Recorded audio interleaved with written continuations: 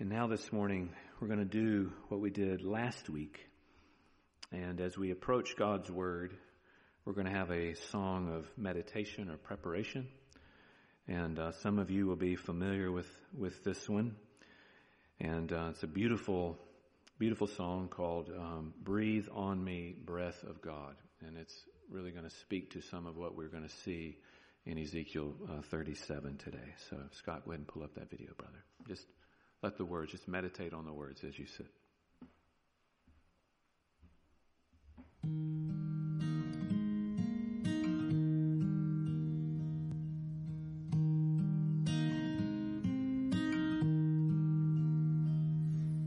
Breathe on me, breath of God. Fill me with life anew, that I may love what thou dost love and do what thou dost do.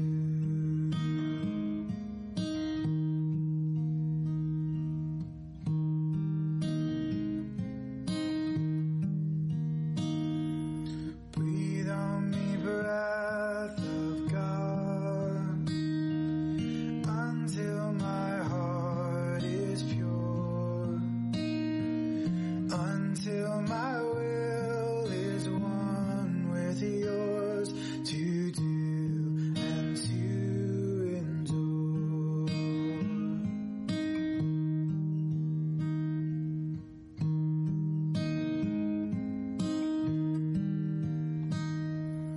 Breathe on me, breath of God, so shall I never die, but live with thee the perfect life of thine eternity.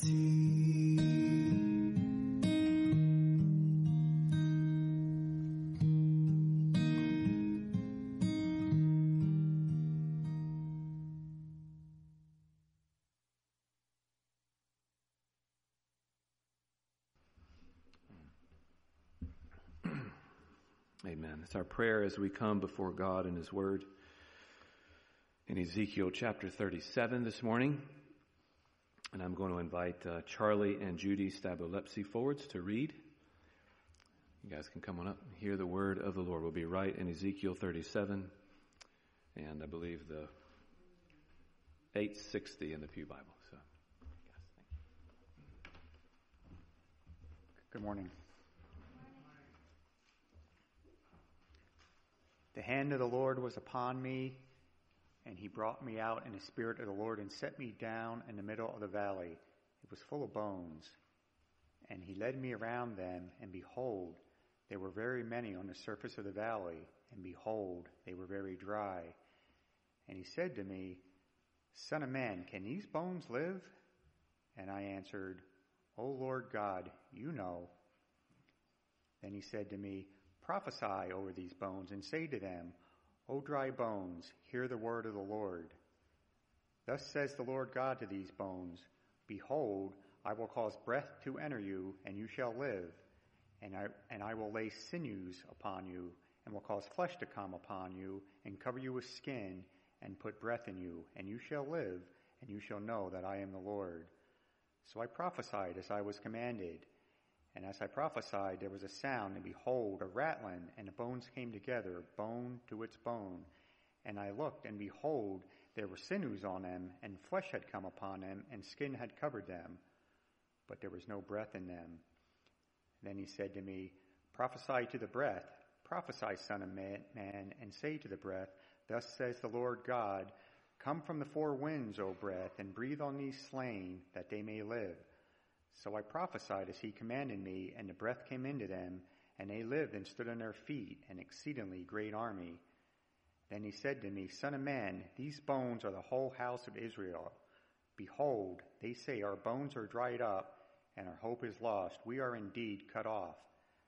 Therefore prophesy, and say to them, Thus says the Lord God, Behold, I will open your graves and raise you from the graves, O my people, and I will bring you into the land of Israel, And you shall know that I am the Lord when I open your graves and raise you from your graves, O my people. And I will put my spirit within you, and you shall live, and I will place in you, and I shall place you in your own land. Then you shall know that I am the Lord. I have spoken, and I will do it, declares the Lord. The word of the Lord came to me, Son of man, take a stick and write on it, for Judah and the people of Israel associated with him. Then take another stick and write on it, for Joseph, the stick of Ephraim, and all the house of Israel associated with him. And join them one to another into one stick, that they may become one in your hand. And when your people say to you, will you not let us what you mean by these? Will you not tell us what you mean by these? Say to them, thus says the Lord God, behold, I am about to take the stick of Joseph that is in the hand of Ephraim, and the tribes of Israel associated with him. And I will join with it the stick of Judah, and make them one stick, that they may be one in my hand. When the sticks on which you write are in your hand before their eyes, then say to them, thus says the Lord God, behold, I will take the people of Israel from the nations among which they have gone, and will gather them from all around, and bring them to their own land. And I will make them one nation in the land, on the mountains of Israel, and one king shall be king over them all, and they shall be no longer two nations, and no longer divided into two kingdoms. They shall not defile themselves any more with their idols and their detestable things, or with any of their transgressions. But I will save them from all the backslidings in which they have sinned, and will cleanse them, and they shall be my people, and I will be their God. My servant David shall be king over them, and they shall all have one shepherd. They shall walk in my rules and be careful to obey my statutes. They shall dwell in the land that I gave to my servant Jacob, where your fathers lived. They and their children and their children's children shall dwell there forever, and David my servant shall be their prince forever. And I will make a covenant of peace with them. It shall be an everlasting covenant with them.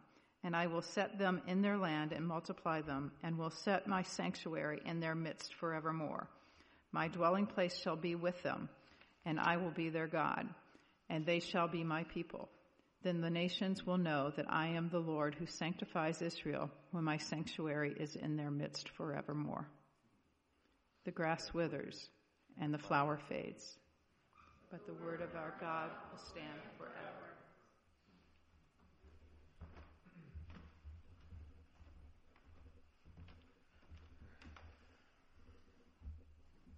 Thank you, Charlie and Judy.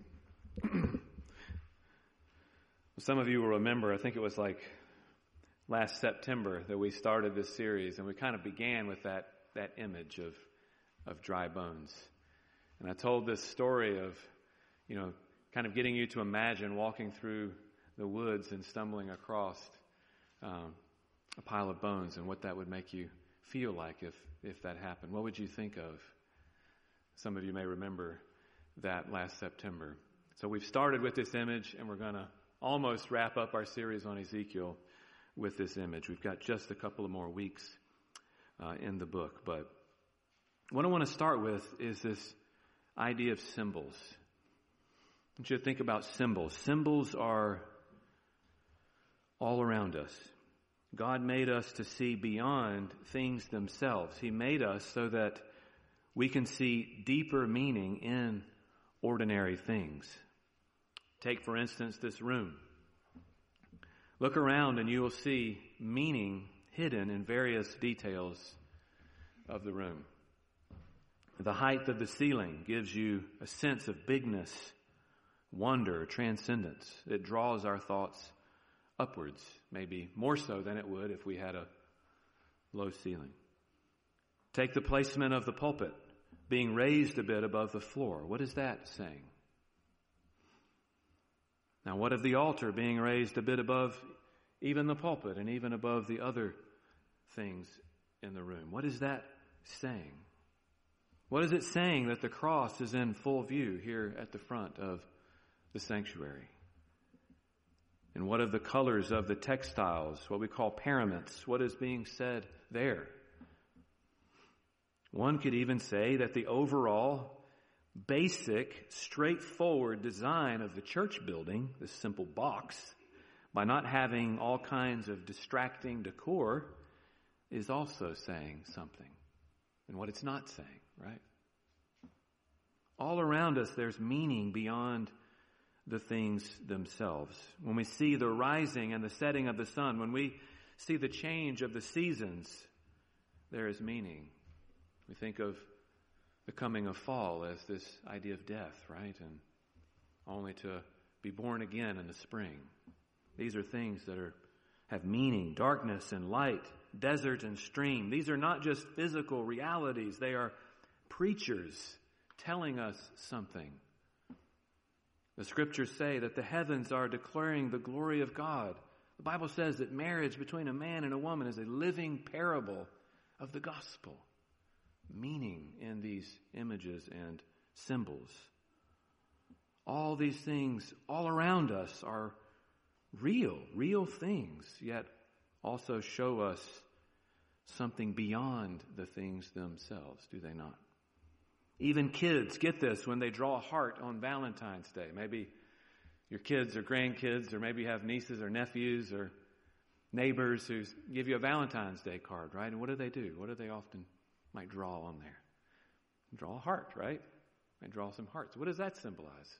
They're saying they love you, right? And they care about you. Symbols have such power, and this is all around us. And today, in our passage before us, God gives Ezekiel another vision. And this is the third grand vision God has given Ezekiel up to this point in the book. And he's given a vision of dry, dead bones.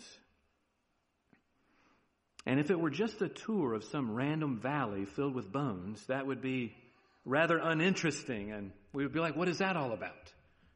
But God tells us these are not just any bones. In verse 11, he tells us, quote, "Son of man, these bones are the whole house of Israel." These are my people. But we know that the whole house of Israel is not dead, right? Ezekiel certainly is alive, and he's a member of the house of Israel. Sure, many of the people of God perished in the fall of Jerusalem, but many are living in exile. So what is God saying? What is God saying? Verse 11 continues on. Our bones are dried up, and our hope is lost. We are indeed cut off, it says in verse 11. These bones are a picture, a symbol that is telling us something about the people of God. Their hope is cut off. They have no life in them. Spiritually, they are dead. And we know from the stories that we have heard over the previous many weeks why this is. We know what's being said here, or what has gotten them to where they are. For many years, they've worshiped false gods. They've listened to false teachers. Their nation has been captured. Their temple, their worship, their city have all been destroyed. They live in exile. God no longer dwells with them as he did before. And it appears that the promises that God made to them have failed. Ergo, valley of dry bones. So the Lord likens his people to a valley of dry bones. What a dreadful image. What a dreadful image. One would be hard-pressed to think of a worse image. What if someone described you that way? It would feel pretty bad. You're like, that's not good, right? This is a dreadful image. Yet that is where God's people are here in Ezekiel. And I would say in many respects, that is where the church in our land is today as well. A valley of dry and dead, lifeless bones. And God puts a question to Ezekiel right at the start of the vision, and he puts the question to us this morning as well. Can these dry bones live? He asks. Can they live? And what we'll see is yes indeed, they can live. So this is where, again, the last few weeks we've seen Ezekiel starting to take more of a positive turn. We've heard a lot of hard words from God these previous few months. But in the last few weeks, he's starting to to indicate things are going to be better and goodness is coming. And what we're going to see again is, yes, these bones can live despite the past, despite the sin, despite the turning from God and the repeated idolatry and so on, despite the current hopeless situation, these bones can live. And God is going to show us in this passage what it takes for dead, dry, lifeless bones to live. It's going to give us a glimpse of how he does that, how he brings life to dead, dry, and lifeless bones. So here's the big idea I want to try and convey to us this morning through God's Word. Because God is able to bring the dead back to life, we must always have hope. Because God can bring life from death, we must always have hope. If God can turn a situation around like the one here in Ezekiel's vision, a valley of dead, lifeless, dry bones, he can turn anything around. And of course, we know from the ministry of Jesus that this is precisely what God loves to do. Repeatedly, we see in Jesus hopeless, desperate situations being turned around by Christ in dramatic ways, even instantly. He can breathe new life. But here in this vision of Ezekiel, God is going to give us something very interesting. He gives us, as it were, he pulls back the curtain a little bit and gives us a glimpse into how it is that he's often pleased to work, how he does this miracle. And we're going to see, I hope as we go through, that he's pleased to move the very same way today, right? That it's not as though God is moving differently then than now, or now than then.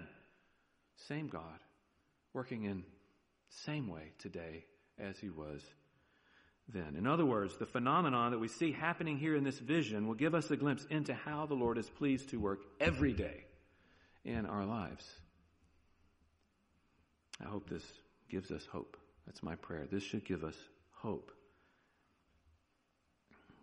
Like faith, hope has an object. Hope is in something.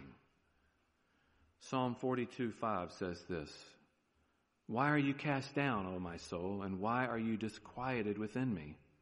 Hope in God, for I shall again praise him, my help and my God." Hope in God, right? Hope is in something. It has an object. And of course, for us, our hope is in God. But hope in God is different from the kind of hope that we normally speak of. How do we normally use the word hope when we think of hope? We normally use hope as when we have some kind of uncertainty, right? Some kind of doubt, or there's some question or issue that we're not sure the outcome. For instance, we might say, "I hope that storm misses us," right? We say that a lot around here. I sure hope the roads aren't too bad today, right? It's that time of year where that's on everyone's mind. Or I really hope you get to feeling better soon, right? We're expressing our desire, our longing, but we can't be sure of it, right? We don't know because we're not in control of these sorts of things. It's basically a way of expressing some kind of uncertainty about the future, right? I know you may not feel better, but I sure hope you do. We may get hit with that storm, but I hope not, right? But biblical hope in God is different. It's not just a desire for something good in the future. It has a confident expectation as well. And that confident expectation is rooted in God, that God is going to do the things he said he's going to do, that we're relying on God's character and his person and his word and his promises, right? That God works in the ways that he has told us he works. And so this is not a cross your fingers kind of hope, right? Like we might say, again, with the storm or something. Well, I sure hope that storm passes. Or a flip of the coin kind of hope. This is an assurance, a confidence in someone, namely God. That is biblical hope. And what I desire for us to see here this morning is that this hope recognizes certain facts about the way God moves in the world. Because when you're like Ezekiel, or like us today in the modern church, and you look around and you see many reasons to be concerned. You see lifeless, dry bones. You see valleys. You see death. What is your reaction? If you're like me, and I'm assuming probably like Ezekiel, what's running through his head, you want to do something. You feel this sense of, what can I do, right, to make this right? You want to try and change it. You want to work and strive and labor so that the bones might live. So what I want to do today is to give us some thoughts about what hope-filled spiritual work in a valley of dry, dead bones looks like. And I've got 3 points to share with you. 3 points that I see in the Word today. And the first point is always have hope in God's Word. Okay? And behind, of course, I'm going to speak of hoping in other things, but behind these things is God, right? This is all built upon God. So always have hope in God's Word. Psalm 119:81, which we heard read just a few moments ago in the service, says this: "My soul longs for your salvation. I hope in your word." There it is, right? So we see hoping in God, we see hoping in the Word, and the reason really we can hope in the Word is because behind the Word is God. It's His Word, right? He has spoken it. He is faithful. He is true. And he goes on, the psalmist does, to explain how he's in a difficult spot. He's become like a wineskin in the smoke, it says. And he says, "When will you judge those who persecute me?" In other words, when are you going to deal with these people who are giving me trouble, God? When are you going to help me? So he's in a trial, dealing with a tough situation. But he finds hope in what? Hope in the Lord's Word, in God's Word. Because that Word has promised something to him. And that Word has promised him deliverance. It's promised him that he's going to be saved, right? God has said, "I'm going to save you. I will keep you." God has promised him that this terrible situation won't go on forever. Might go on for a long while, but it will not go on forever. God will deliver. And this writer knows that because God has told him that. He's given him His Word. So he hopes in it and trusts in it. He trusts in God. God's going to do what He said He's going to do for me. I believe Him. I trust Him. And one thing that we see throughout Scripture is that God's Word is trustworthy, certainly, right? But not only that it's trustworthy, because behind it is the God who is trustworthy, but it's also living and active. Hebrews 4:12. Let me give you a few references, maybe if you want to write down and chew on in your own time. Hebrews 4:12. The Word is living and active. It pierces right to the very bone and marrow, deep down inside. The Word is creative. It says in Genesis 1 that, God spoke and it was, right? And there was light and there was all the things that we see in the world. It's creative and powerful. We read that God's Word was always accomplishes the purpose for which it was sent. This is in Isaiah 55, verse 11. It says, "I send out my word and it will accomplish the purpose for which I sent it." We read that the words of God bring forth life. John 6:63. "For these words," Jesus says, "that I'm sharing with you are spirit and life," He says. The Word brings life. We read that faith comes from hearing, and hearing through the Word of Christ. Romans 10:17. So these are things about the Word we can bank on and we know from God telling us so. Look with me now at verses 1 through 10 in Ezekiel 37. In this portion of the vision, Ezekiel is told to speak the Word of God, to prophesy over the dry bones. In other words, God gives Ezekiel a word and tells him to share it. And Ezekiel is obedient and does that. Verses 4 and 5. "Then he said to me, prophesy over these bones and say to them, O dry bones, hear the word of the Lord. Thus says the Lord God to these bones, behold, I will cause breath to enter you, and you shall live." In other words, Ezekiel is asked to do what on the surface seems completely pointless. Right, these are dead bones, God. There's many of them, and they're very dry, it says. Very dry. He's talking to dry, dead bones. Sometimes, when we share the words of the gospel, the good news about Jesus, perhaps that's in our head. This is a waste of time. Is this pointless? This person, maybe they've heard this before, they've rejected it. I don't see this going anywhere. You ever had that thought when you're trying to talk to someone about the Lord? Well, some of what you're getting a taste of in that moment is exactly perhaps what Ezekiel felt. The good news about Jesus, when we share that with others, this is precisely the task we are engaged in. Because the Word tells us in places like Ephesians 2, verse 1, that everyone that comes into this world is dead. They're dead in their trespasses and sins. We can't revive them. We're speaking to lifeless, dead, dry bones.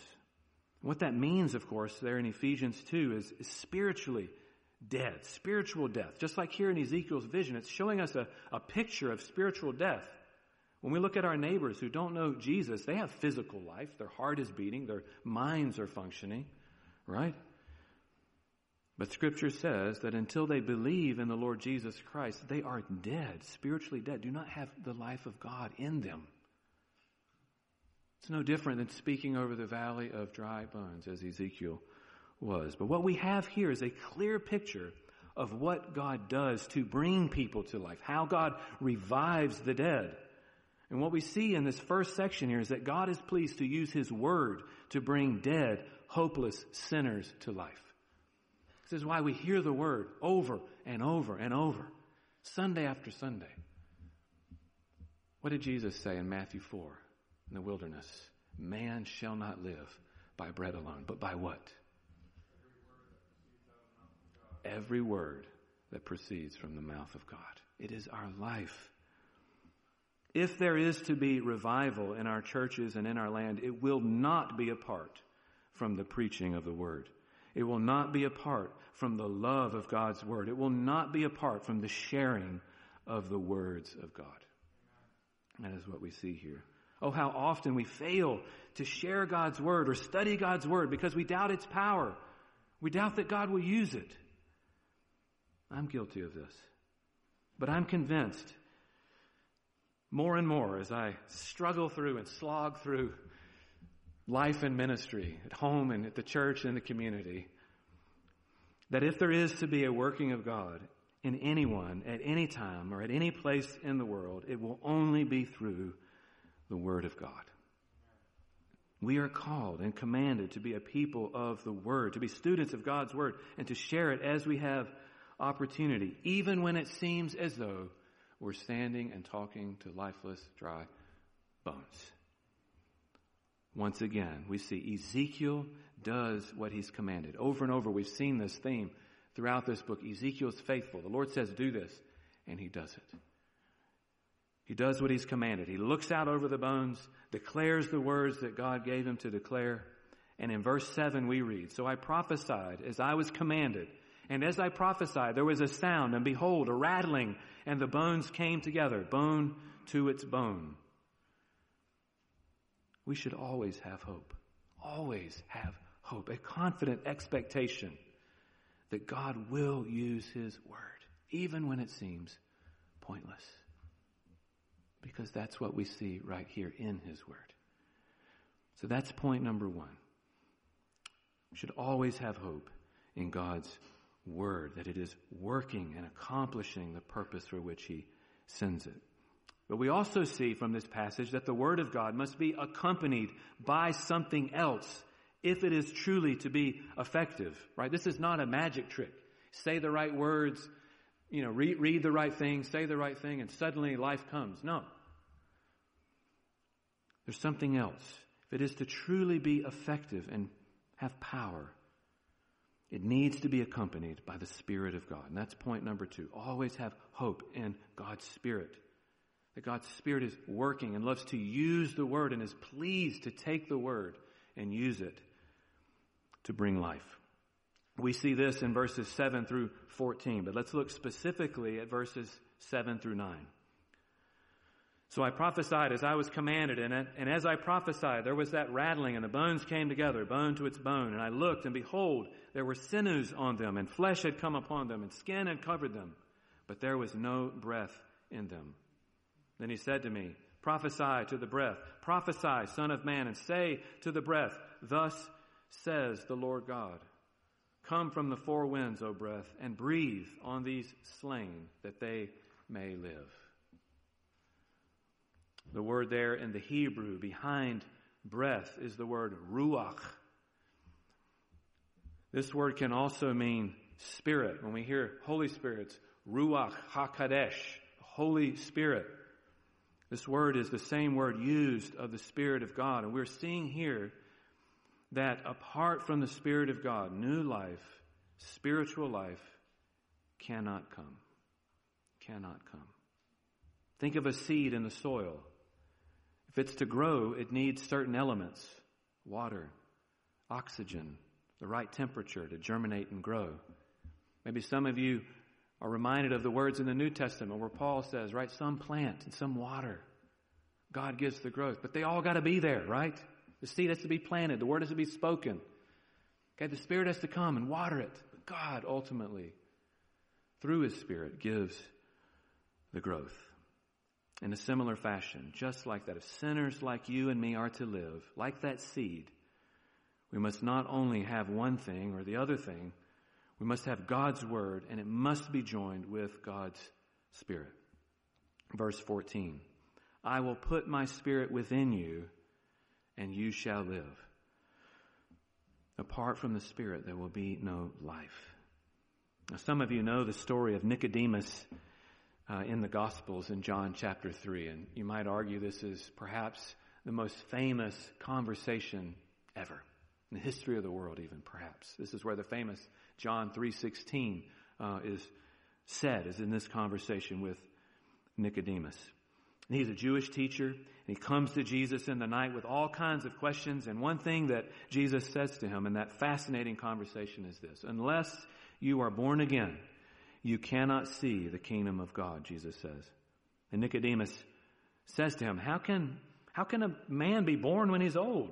Can he enter into his mother's womb a second time and be born? And Jesus answered, truly I say to you, unless one is born of water and the Spirit, he cannot enter the kingdom of God. That which is born of the flesh is flesh, and that which is born of the Spirit is spirit. Do not marvel that I said to you, you must be born again. The wind blows where it wishes, and you hear its sound, but you do not know where it comes from or where it goes. So it is with everyone who is born of the Spirit. What can we take from this? There's a lot to take out of that, right? We could do a couple sermons on that passage alone. Without the Spirit of God, one thing we can certainly take away is you will have no life. You will remain spiritually dead. You will not be able to enter the kingdom of God. You will remain separated from Him unless the Spirit comes, okay? Another thing we take away is that we don't know when the Spirit of God is going to move. Jesus says it blows where it will, here and there. There's a mystery here. Some of us who are maybe the calculating types, I know there's some of you out there, I'm a little like this sometimes. You might see this as a deterrent from sharing the truth with others. Well, Pastor, you've told me to share the Word, and I want to share the Word, but I'm not sure the Spirit's going to move. So why should I share it? Right? Some of you are maybe calculating or thinking that way. I can't guarantee. I don't know. So therefore, I'm not going to share. Because the Spirit blows where it will. I have no control over it. Right? But that's a glass half empty approach, isn't it? A glass half full approach, which I think we can be optimistic as believers because our God is on the throne. We should be optimistic. We should be glass half full people, right? A glass half full approach says this or sees the same thing and sees the same rationale, but as a motivation to share rather than to avoid it. Right? Because God may come. God may bless it. You never know. These dry bones might just live. You never know. I'm going to So I'm going to share. I'm going to pray that God's Spirit moves, and I'm going to give my all and pour myself out for the Lord. And we can rest assured and be confident that when the Spirit of God comes and works, He will overcome any obstacle. He can bring life to dry, dead bones. And that's where the hope comes from. That truly nothing, no situation is impossible for God. That should give us hope, right? Because we know God can move and work. He can bring people even back from the dead. So that's point number 2. When the word is proclaimed and the Spirit of God moves, there is life. So we should be hopeful when we share. And we should be prayerful that God's Spirit will indeed move. And that leads to point number 3. Always have hope in God's promises. We've already touched on God's promises a little here and there, but we're going to end here. Always have hope in God's promises. The major promise we have here in this section is that the original question God puts to Ezekiel, can these dry bones live, is answered with an emphatic yes. They can live and they will live. All of God's people, none will be snatched out of the Lord's hand. All will live. Everyone who comes to Christ in repentance and faith will ultimately live. And of course, here the people in Ezekiel's time were looking forward to Christ. We're looking back on His coming. But this is our hope, right, in the midst of the valley of dry bones. Not only that God can make them live, but that God has made promises to us as well. Promised certain things. Right? This is not like, again, across the fingers. Well, I hope Jesus comes back. No, He's coming back. He's going to save everyone. He's going to build His church, right? He's going to save His people. He's coming back. It's not a maybe. He's given us promises like people from every tribe and tongue will come to Jesus before the end of time. That's a promise, not an empty hope. Promises like Christ will build His church. The gates of hell will not prevail against it, no matter how bleak it looks sometimes. These are promises. We should have hope because of these promises. I want to talk briefly a little bit more about what's going on in Ezekiel 37. So for this final point, we'll look at the second half of our passage in verses 15 on right to the end. Again, I'm not going to read all of that, but what we have in this section here is God's promise to Israel to bring them back into the land. So if we're reading in context, contextually, right, we can always just sort of cherry pick, pieces out of the Bible that sound good or feel good to us, but we need to be careful to try and read them in context and understand what it's saying in context, yet also realizing that perhaps there's deeper meaning there for us.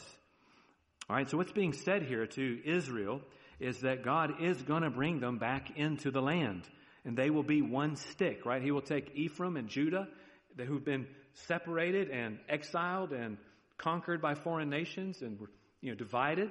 They're going to be one stick and be brought back together in the land.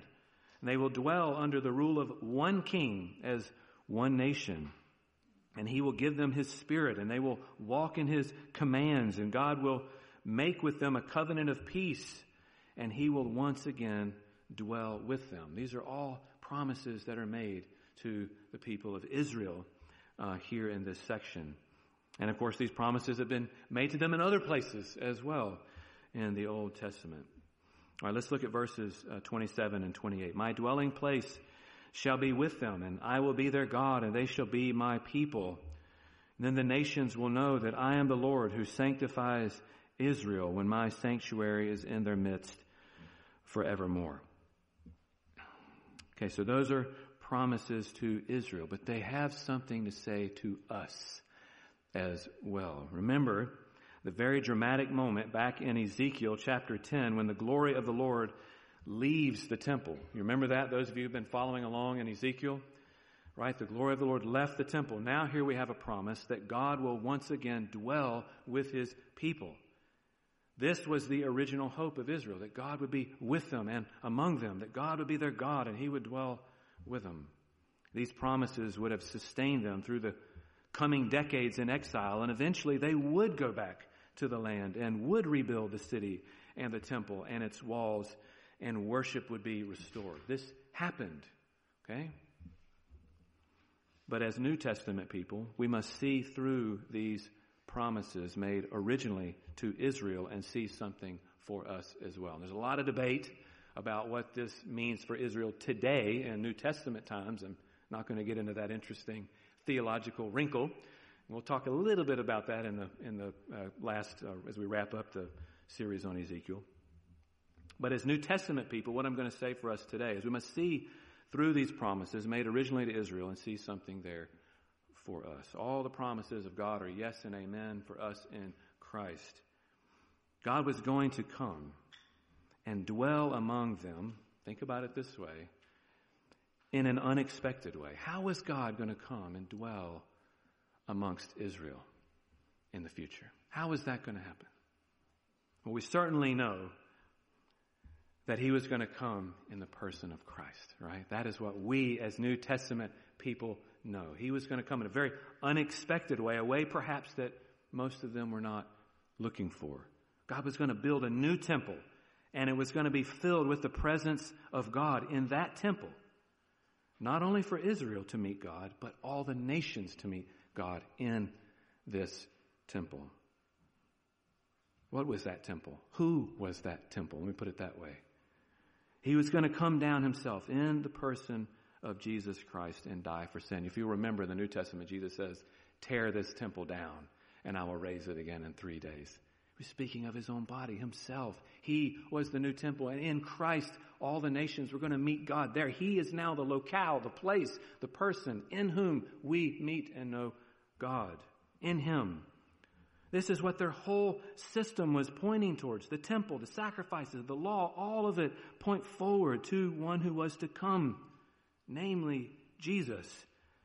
And his promise to everyone who believes in him is eternal life, that your sins will be forgiven and you will have new life with God.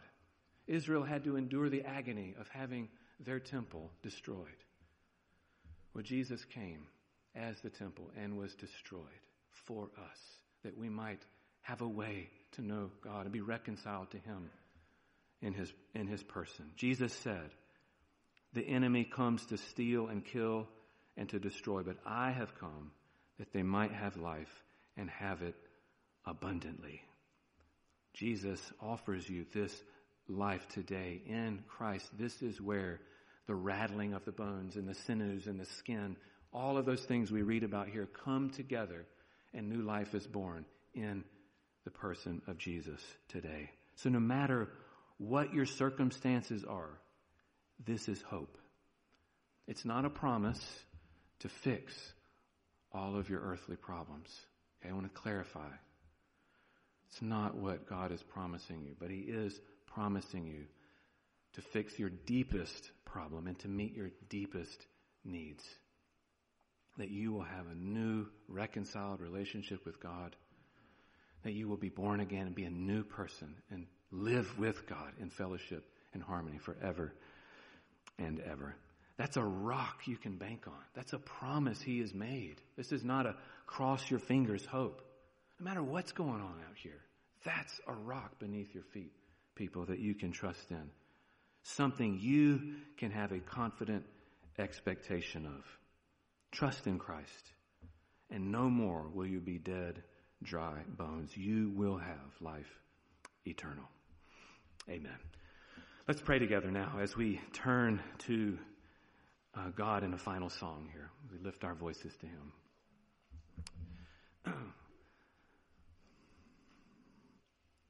Lord,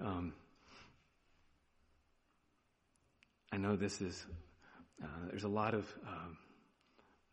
going on, and perhaps in our minds and in our hearts right now as we hear a message like this, and maybe even a lot of questions, and there's a lot of things that have gone perhaps unanswered. I know there's a lot of details and theological stuff going on here that's quite complex, and at least to me, I feel like I read the Word sometimes, and there's so much happening. But your basic point, I believe, this morning is that there's always hope in Jesus. Come to Jesus. There we meet God. There we know God. There we hear God. There we experience God in Jesus. And if we come, we will have this new life. I pray, Lord, that would be clear to anyone that's listening that may not understand these things. Holy Spirit, take these words and apply them to their hearts. And now, for all of us, many of us perhaps who've walked with Jesus for a long time and treasure you and love you, Lord, as we think about what this means for our lives, let us be reminded that this is a work of God. This is your work, ultimately and most deeply. And so our strength is in you. So now as we turn to a song, Yet Not I, but Through Christ in Me, let us be reminded to find strength and hope in you, not in our own strength or in our own self. In Jesus' name, amen.